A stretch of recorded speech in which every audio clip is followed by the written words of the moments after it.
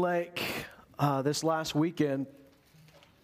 We were fasting and praying, and it was so amazing what God does when His people seek His face. And we got away for a little bit and just sought the Lord and prayed together. And just one of the things that really came out more than once was God's desire to breathe His life into us again. Breathe His life into places that have fallen asleep. Breathe His life into places that are wounded. Breathe His life into places that even seem dead. Breathe us to a place of awakening, not just awake, but alive and moving around and active. We could be sleepwalking through life, just going through it, just going through the motions, just going through the habits. But God wants you alive.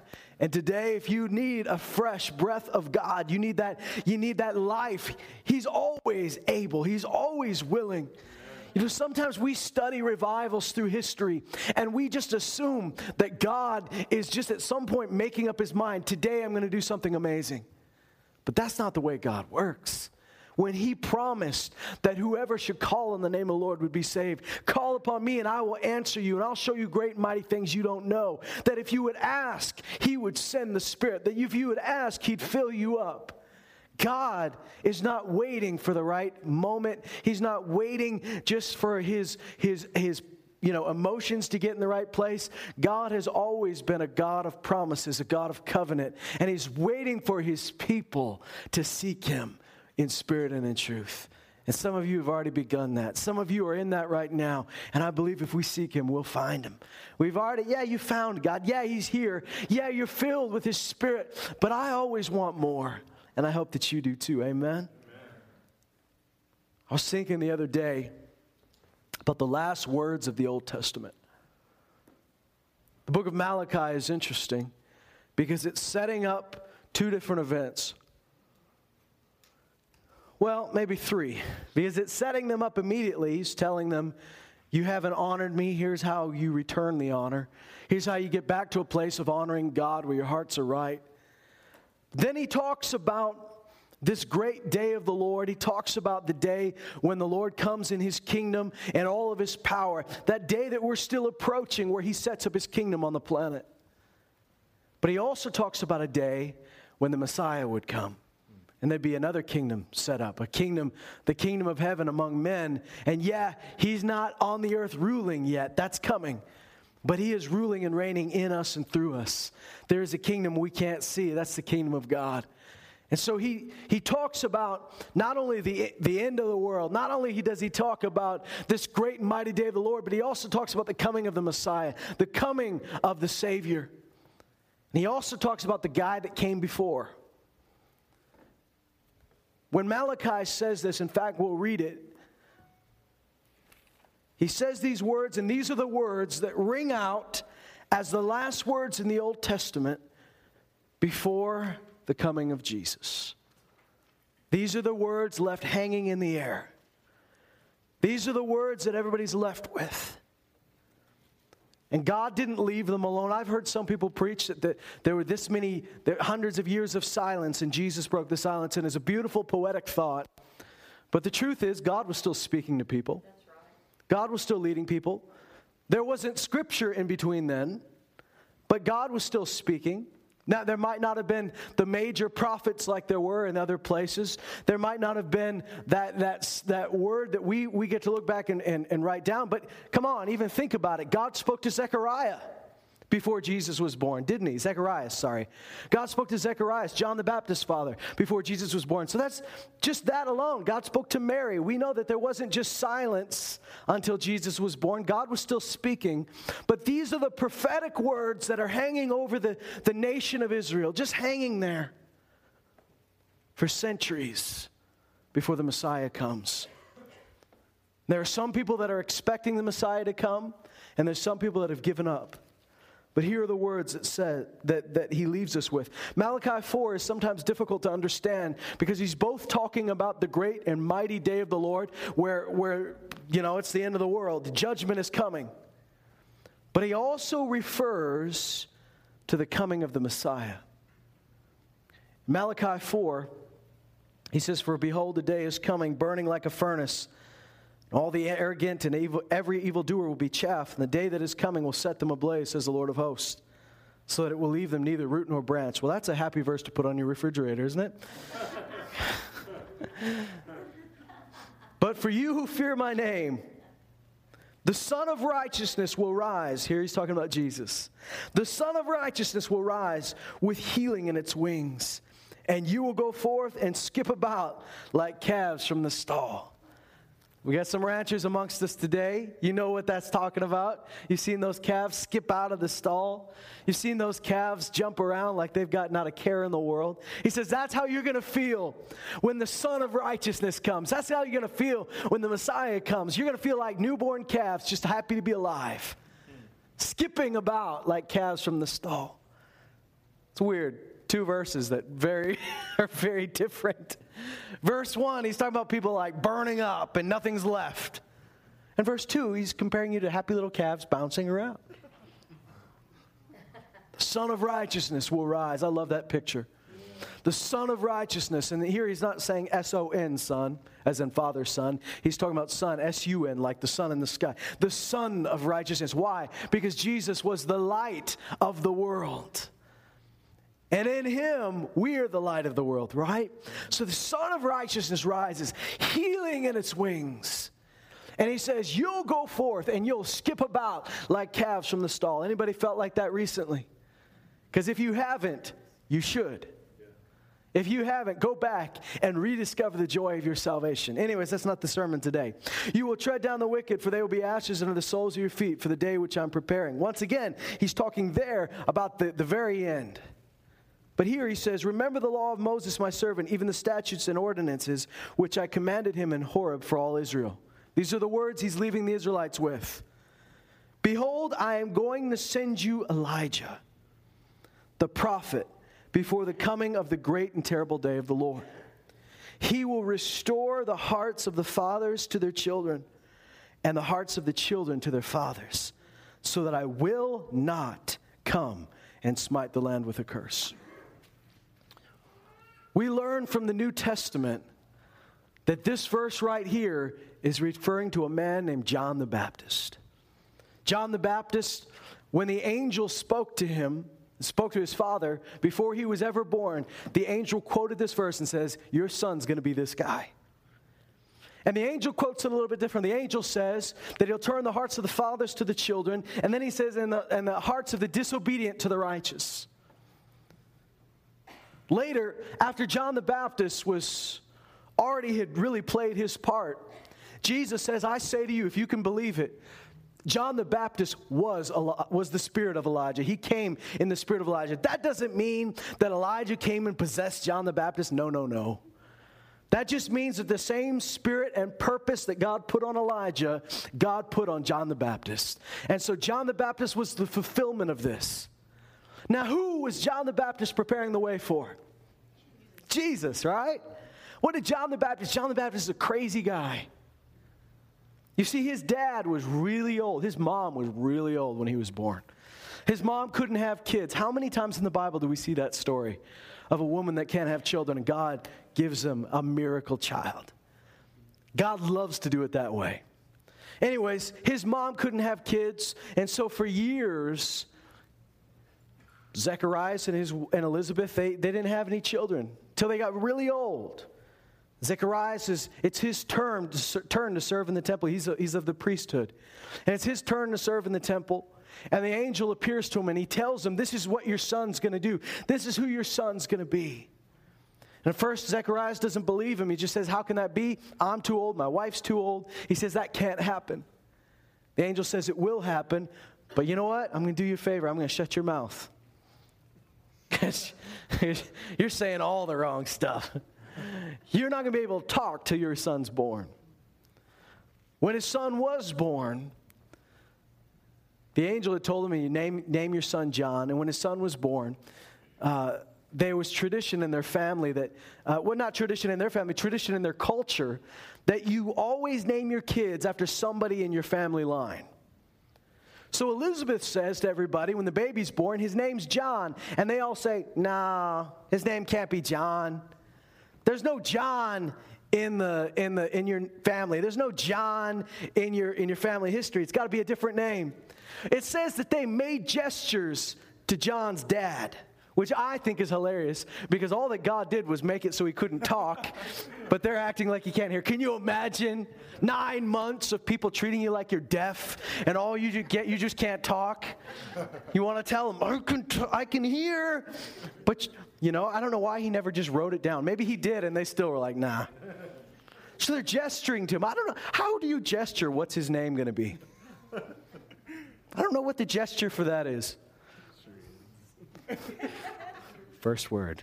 Second. They gestured him. What's his name? Zechariah gets a tablet. He's like, I'm through with you guys. Gets a tablet and says, his name is John. Gives it to them.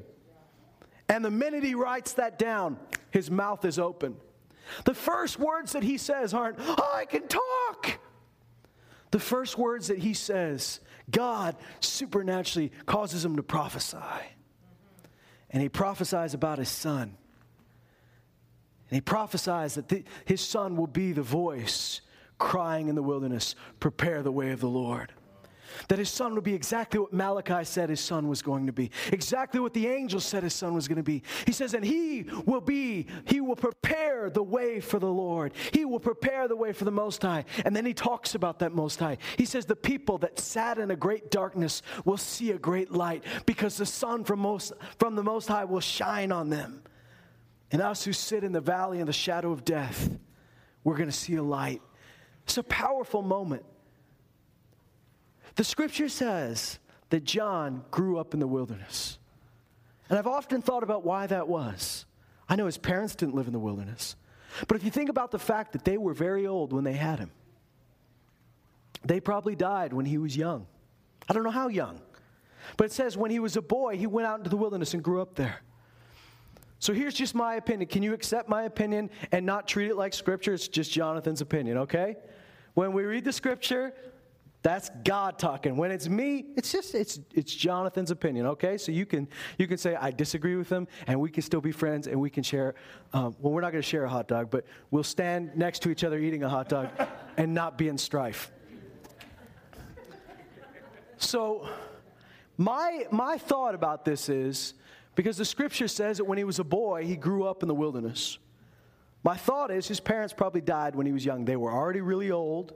They probably died when he was young. And what's the thing he remembers his dad telling him when he's first born, and his dad told him over and over again, you're going to be the voice crying in the wilderness. So what does he do? Parents die, what do? You go to the wilderness. The Bible says he grew up there. You know, wilderness can be a lot of different terrains and a lot of different layouts, but basically what it means in biblical terms is wilderness is where there isn't anybody else. So there's a guy that's supposed to be a preacher. Now, I know we all want the preachers that preach to us to be cool and funny. I'm not sure what you got, but I know that's what you were hoping for. You want somebody that you don't mind listening to. How about a really antisocial person that grew out in the middle of nowhere? Like super homeschooled. No comment. Because none of you were super homeschooled. I'm talking about no contact. Says that he wore animal skins.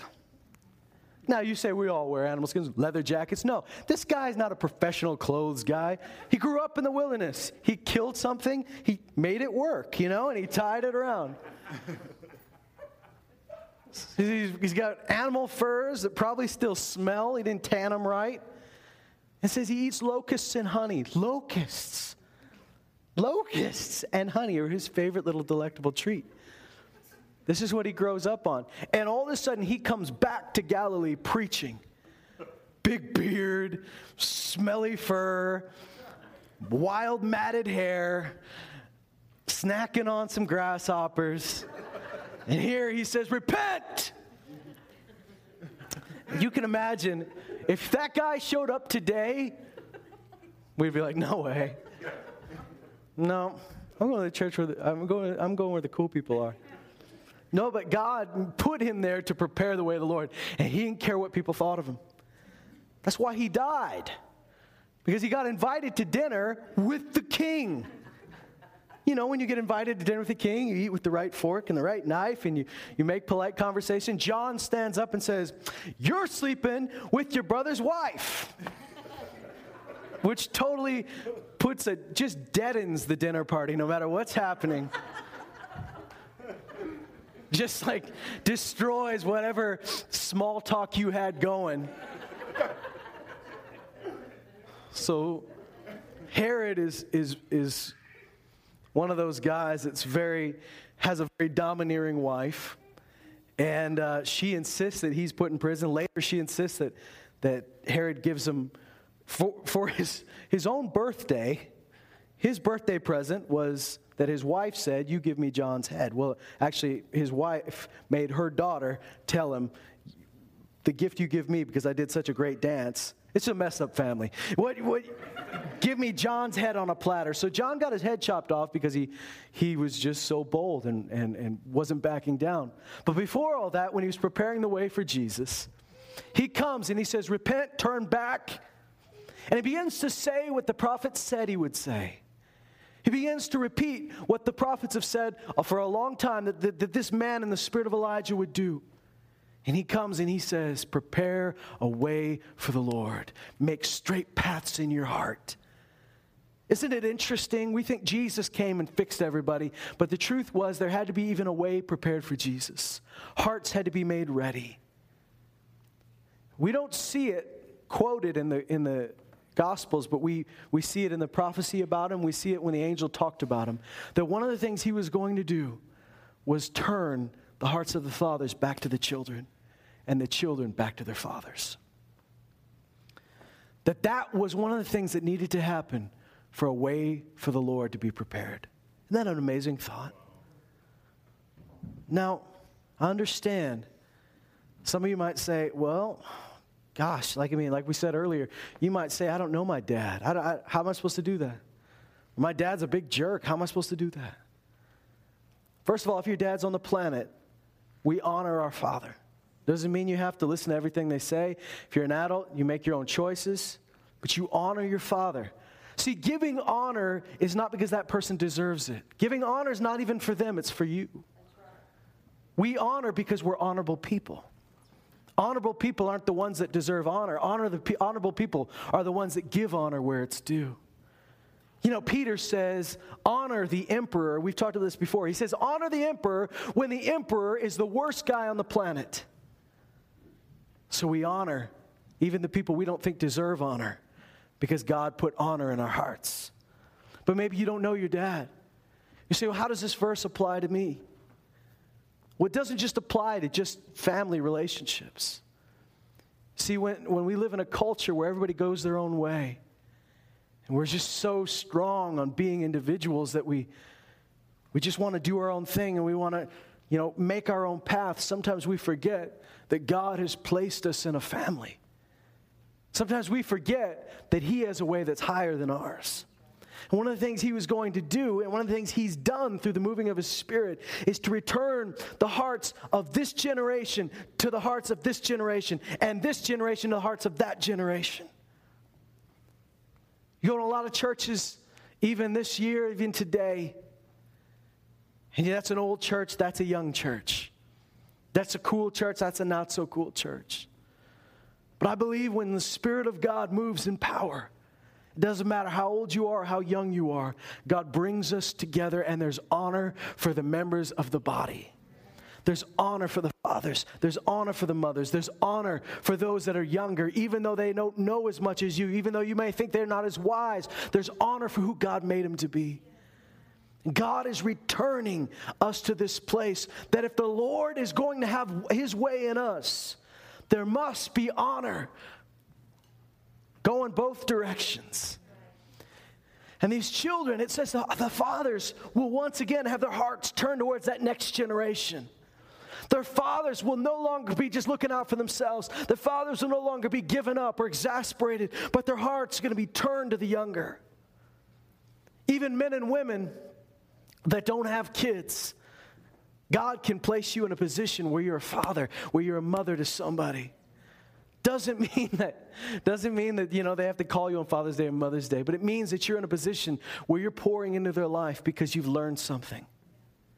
It means that this next generation that comes along, even though they think they've got it all figured out and they've got a new way and they've got a better way, that they would turn their hearts back. And it doesn't mean that we always have to do things the old way. Time only moves in one direction.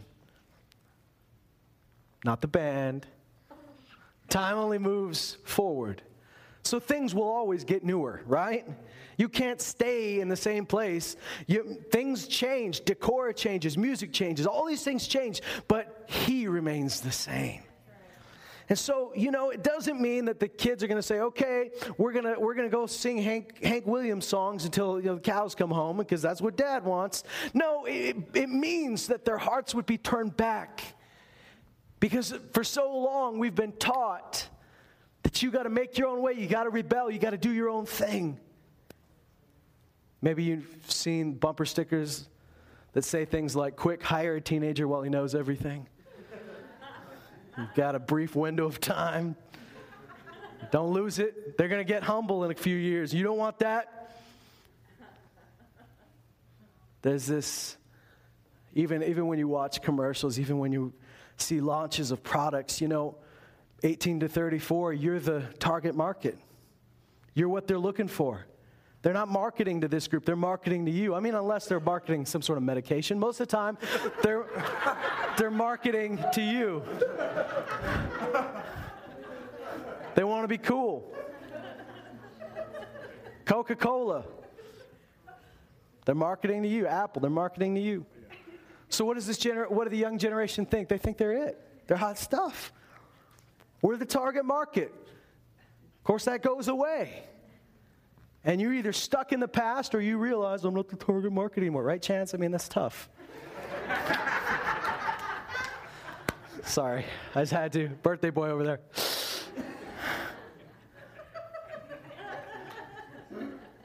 I honor you. The Bible says, honor the gray hair. I'm just kidding. I owe Chance an extra burger after this. All right. See, what I'm preaching about is actually against what I'm doing right now. Because the Lord is returning us a place where we honor. And where we come to a place where we realize we need the young, they need the old, and the old, they need the young. I know that sounds cliche, but it's not the way our culture's going. There's a great divide. With every culture, with every generation, there's a revolution. And sometimes revolution has to happen. But I believe in the Spirit of God, what we see in the book of Acts is that the older guys were humble enough and Spirit-led enough that when God was doing a new thing, they were some of the first to recognize it. And the younger guys, when they had a revelation from God, they didn't run with it till they had run it past the older guys. That doesn't work if the older guys are stuck in their ways, because you just get shot down every time. It also doesn't work if the younger guys think they're right all the time. So there was honor in the church. Even Paul, when he spent years getting this revelation from God, and it was a revelation from Jesus Christ himself, he says, I went and I submitted it to the apostles, lest I ran in vain. What kind of humility does that take? This man knew he heard from God, but he knew if God was going to do something, he's going to tell it to those guys too.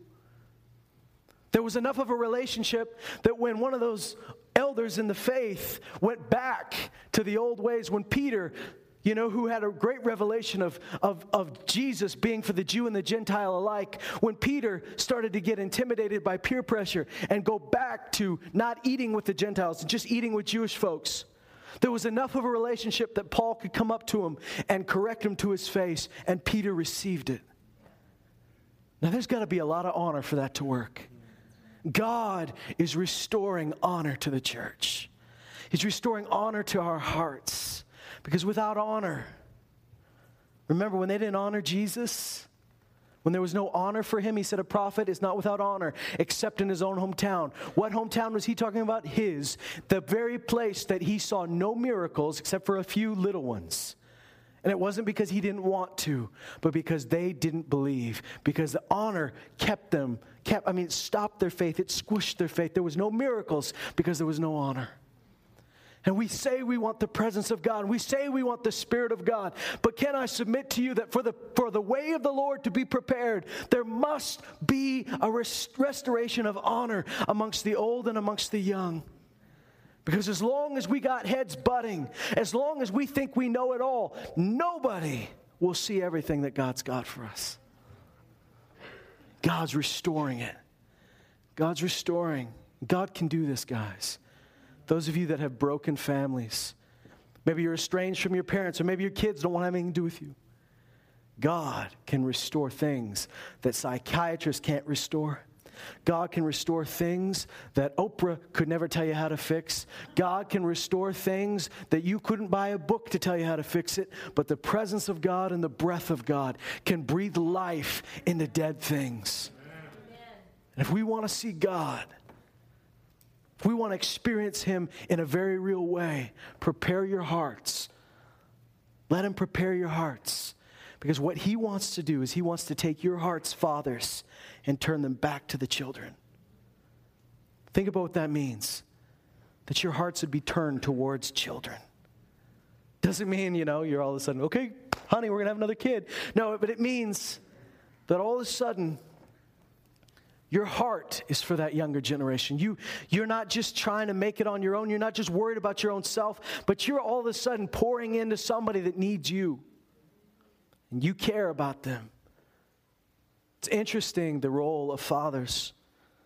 And I've said it so many times today, but I'll say it again. If you didn't have a father, God is filling this in different ways, but He's filling that role in your life. If you'll let Him. He'll fill it with Himself, and He'll fill it with other people. But hear this, fathers, those of you that are dads today. The Scripture puts such an importance on fathers and mothers. And fathers, it says one thing that's stuck with me. It says, fathers, and it says this in Colossians 3, don't exasperate your children so that they will lose heart. Don't exasperate them so that they will lose heart. How do you exasperate your kids? Those fathers, a lot of times they know a lot more than the kids, even though the kids think they know everything. But it's so easy for a father, every time your child does something wrong, just to quickly clamp down on them. And just to quickly say, no, you're doing it wrong, you're doing it wrong, you're doing it wrong, you're doing it wrong. Bible says that's exasperating. It's provoking them to anger. And in the end, what it's doing is it's squashing their heart. It says that you have a place in their life where you can cause them to lose heart or you can cause them to gain heart. What does it mean to gain heart? The Bible calls that, and even our English language calls that courage. Even our English word courage comes from the Latin word cor, or the French word coeur, which means heart. Courage just means to have heart. And a father's place is to restore courage in his kids. Even when they're doing something wrong, the Bible says you raise them up in the discipline and the instruction of the Lord. What's the root word of discipline, guys? Disciple. When we hear discipline, maybe some of you just think spanking. Maybe some of you just think grounding. But the Scripture calls discipline something way more than that. Discipline is discipling. And if you want to know how to disciple somebody, you just look at Jesus. How did He treat His disciples? Sometimes He corrected them. Sometimes they did get in trouble. But they always knew they were loved. And He was always pushing them. Not bad pushing, good pushing. You notice what He does? First year He's with them, He walks around, they get to see Him do miracles. But then after this, you see Him start sending them out on their own little trips. Letting them try out their feet. Letting them see how they do on their own. Letting them see that He's given them something, that they've got something to run with. And God is restoring the hearts of the fathers back to their children, where they realize it's not the teacher's job to disciple my kids. It's not even church people's job to disciple my kids. I mean, your kids have a pastor just like you have a pastor. But in your home, mom, dad, you guys are the ones that are discipling those kids. Ultimately, you've got more authority than I've got in those kids' life. And that's the way it should be. I don't want your kids, listening to me and disobeying you. I mean, if you're out smoking weed and you say, "Hey, kid, want to have a joint?" and your kid comes to me and says, "What should I do?" Yeah, I want them to listen to me and not to you. But I'm talking about a godly parent. Ultimately, you're the big authority in their life. And that's the way it should be. The only bigger authority than you is the authority of Jesus. So we teach them to listen to his voice and to follow his word. Then it says, "I will restore the hearts of the children to the fathers." Can you imagine a generation of young people that look and say, "We realize we don't have it all. And we're going to have to run places that you haven't run, but we know that you know some things from where you've gone that we don't know." I realized something when my dad went on to be with Jesus. We're coming upon nine years, almost to the day this week. And I remember there's a lot of pressure to be just like your dad.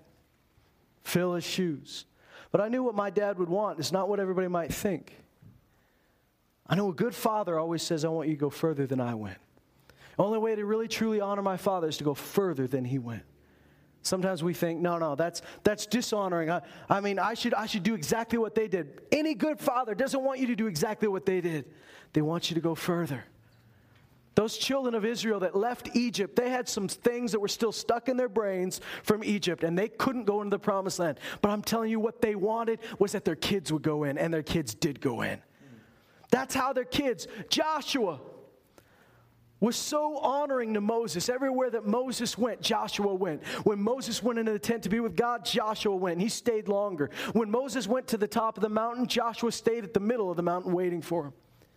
Joshua never said, "It's my turn, old man."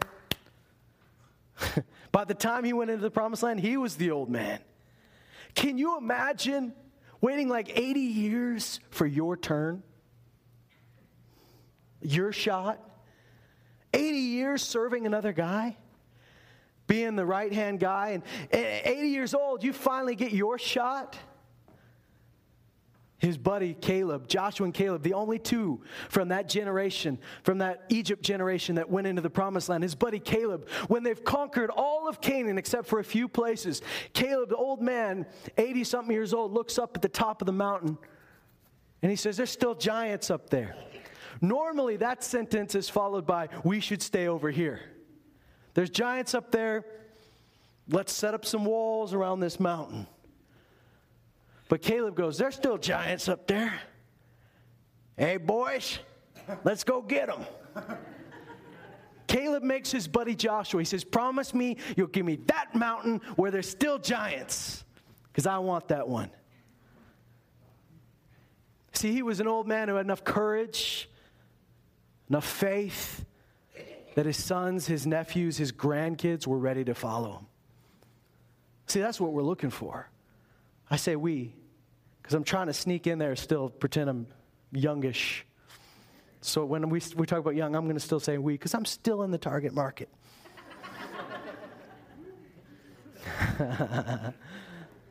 Just barely hanging on by my fingernails, but I'm there. But that's what I always wanted growing up. People think that, these young folks, they don't listen to the old folks anymore. I did. But you know what I wanted? I didn't want somebody who was 55 years old who dressed like a 17-year-old. Nothing makes me run faster than that. And believe me, it exists. I don't want that. I want you to be you. I wanted these fathers in my life. I wanted these mothers in my life. I wanted them to be themselves, but I wanted them to be courageous. I wanted them to be brave. I wanted them to be wise. I wanted them to be full of faith. I wanted them to be the first ones to say, "Give me the mountain." That's what I wanted, and I'd follow them to the edge of the mountain. I'd follow them all the way up. And this is what Caleb did. But Joshua served Moses all those years. And when Moses says, "You're going into the promised land, you're going to lead the people," Joshua honored Moses by not staying where Moses was, but by going further where Moses never could go, because that's where Moses wanted him to go.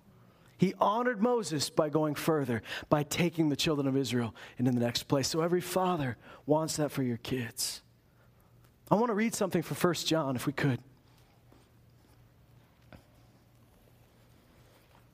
This is a work of God that's not just happening in families, but it's happening in the church.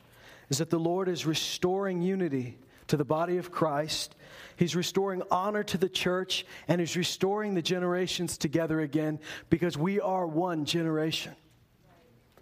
We might be made of different generations as the world sees it, but we are alive at the same time. We are the body at the same time. And the Scripture specifically says one part of the body can't say to the other part of the body, I don't need you. 1 John says this.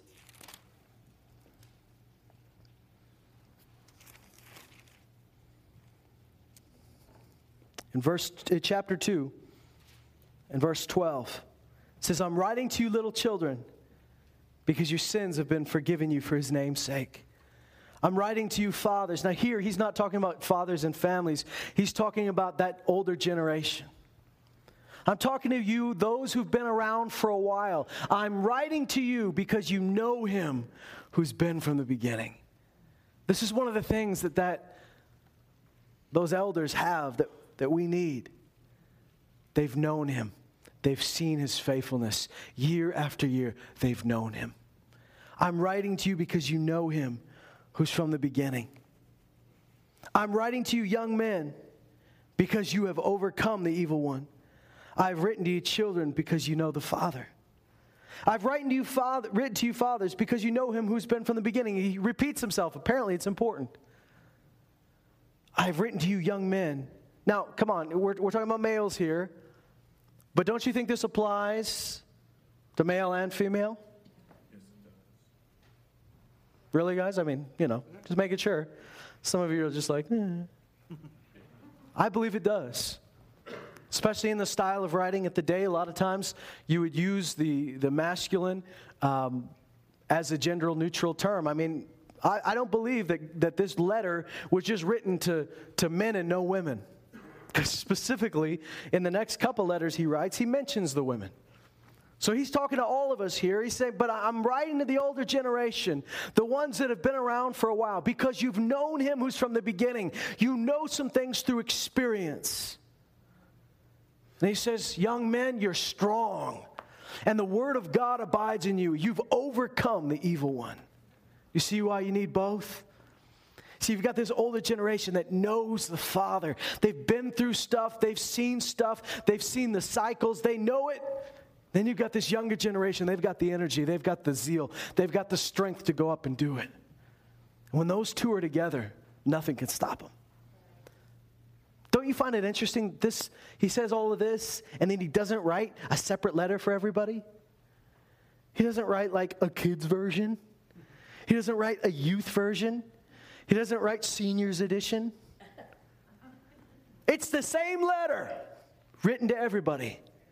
Fathers, children, young ones. I'm writing to you all in the same letter, but I'm writing to you for different reasons. Here's why you need each other. God is restoring hearts of the fathers to the children and the children to the fathers, and we need to let that happen. You need to let it happen.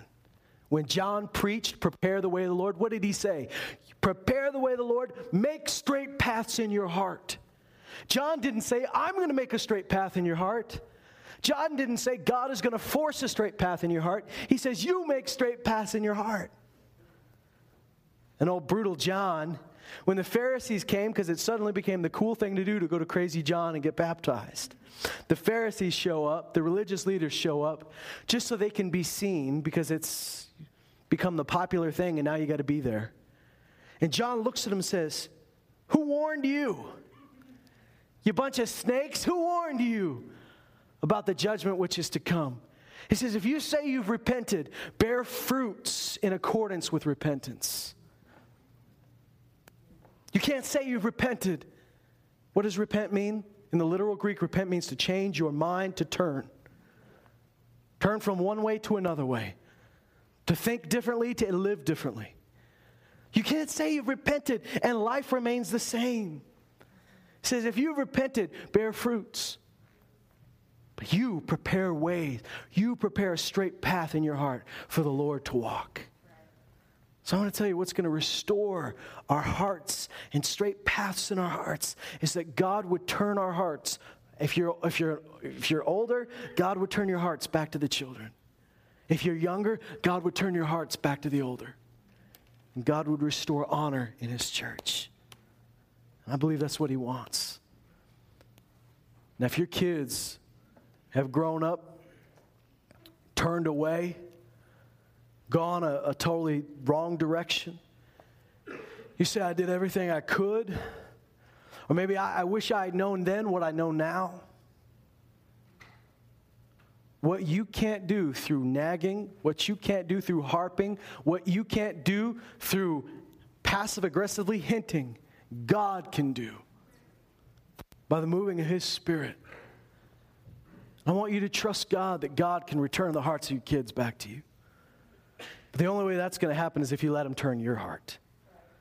See, you know the problem with this? The reason it hasn't worked so many times in the past? It's because it's always, you know, when somebody gets a hold of this scripture, they get a hold of it for the one that's not applying to them. Those youngins better start listening to us. Like, I was speaking at a reserve, and it was like suicide prevention, drug prevention. And they'd asked me to speak, and they had asked one of the elders of the tribe to come and speak as well. And I knew him well. This guy's name's Frank. I knew him. And he's a good guy. But you could tell he was just annoyed. So here I am. I got to speak to these guys. I want to tell them, you know, about the love of God. Frank gets up there. He's just ticked. Just goes, you guys never listen. Says, I'm not angry. Then he goes, I am angry with you. If I could come and hit you right now, I'd fight you all, you know. And it's like, now he's a friendly guy. It didn't take long before he got back to his happy place, and thank God for it. But there was this frustration. What's wrong? You'll never listen. Sometimes people feel that way. I got to listen to us older punk kids. Get off my lawn, you know. But when we hear the word of God, when we hear the call to repent, the first thing you always got to hear is God speaking to your heart, not somebody else's. Because if God can't turn your heart, don't expect He's going to turn somebody else's heart. What He does with them is His business, but first He must turn your heart. And sometimes this is one way for a while.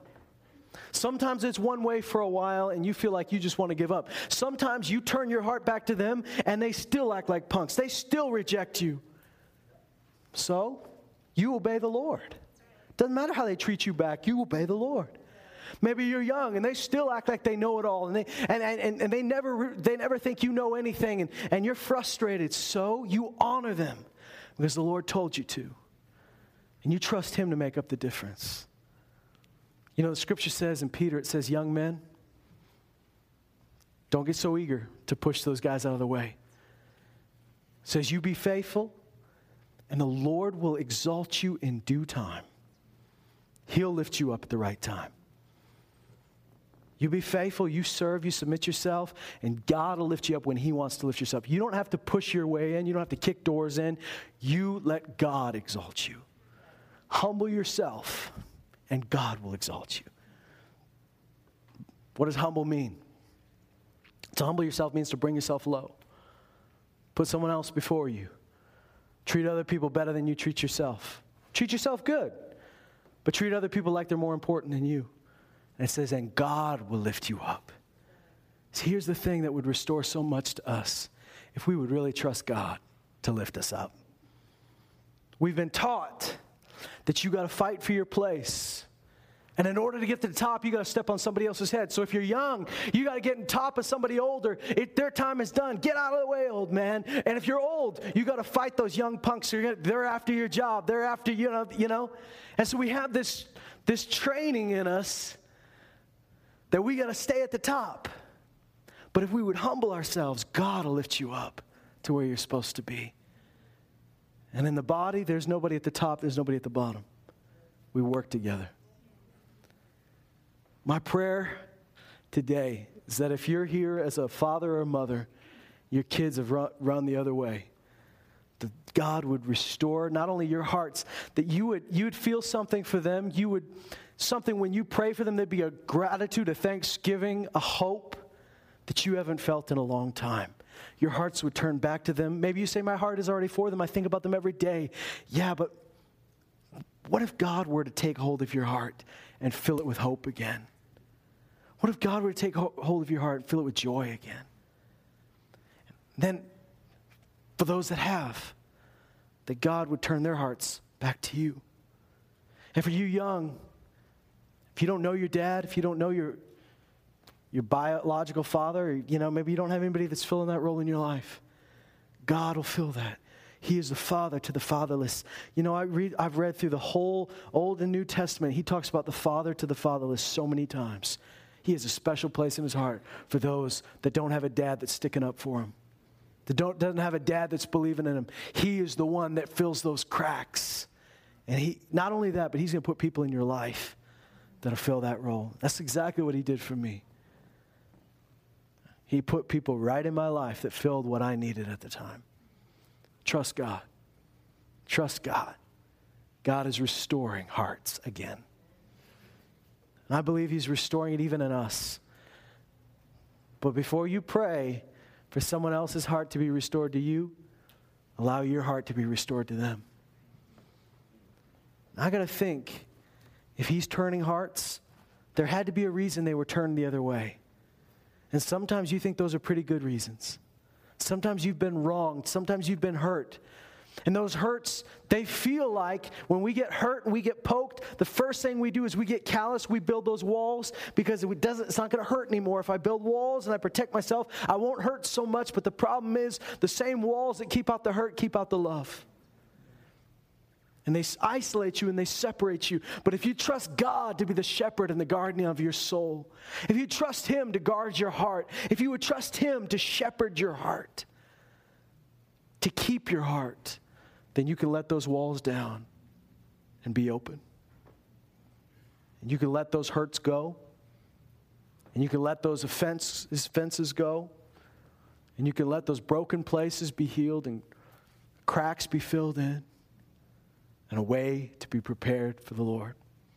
One of the things that John the Baptist was going to do was he was going to bring the high places down. It says the mountains will be leveled and the valleys will be lifted up and a way will be prepared for the Lord. Well, the mountains being leveled, that's obvious. That was the proud getting knocked down a peg so that they could accept Jesus. But what about the valleys being brought up? What about the valleys being filled? What about those broken places, those valleys, those low places, the people that were in those low places that had to be brought up to a place where they could believe that somebody could come for them, where they could believe that they were worthy of the attention and the love of Jesus. And I believe in your life there might be mountains that need to get knocked down. Maybe some pride needs to get leveled, but there's also valleys. And those valleys carry scars and memories and wounds. And the Lord says, I'm going to fill and level those valleys again so that they're a straight place. So those low places in your life. And guess what? Those low places in your life, that's where the water always runs. When it's rainy, the water always goes down to those places. You find that the issues you're dealing with, it always tends to collect in those low places, those hurt places, those wounded places. Yet he says, I'll fill those places up again so that there's no evidence that there ever was a valley there. So there's no evidence that there ever was a wound there. But I'll fill this space with myself, my presence, my healing power, so that the cracks and the broken places would be straight and level, so a way would be prepared for the Lord. Does anybody here want a way prepared for the Lord? Amen. I do. I want a way prepared in my heart for the Lord. I want a way prepared in the church for the Lord. And without honor, it doesn't work. Without allowing God to take control of our hearts and turn them where he wants them, it doesn't work. So if you're older, would you let the Lord turn your heart back to the younger? And if you're younger, would you let the Lord turn your hearts back to the older? So that there's no competition, but there's love and there's unity and there's honor. You honor that person for what they been through and the fights they've won and the battles they've fought. You honor that person because you realize that God's put gifts in them that maybe aren't even coming out yet. Maybe you haven't seen them yet, but you know that God created them for a purpose. So I honor what the Lord is doing in your life. I honor the grace on your life.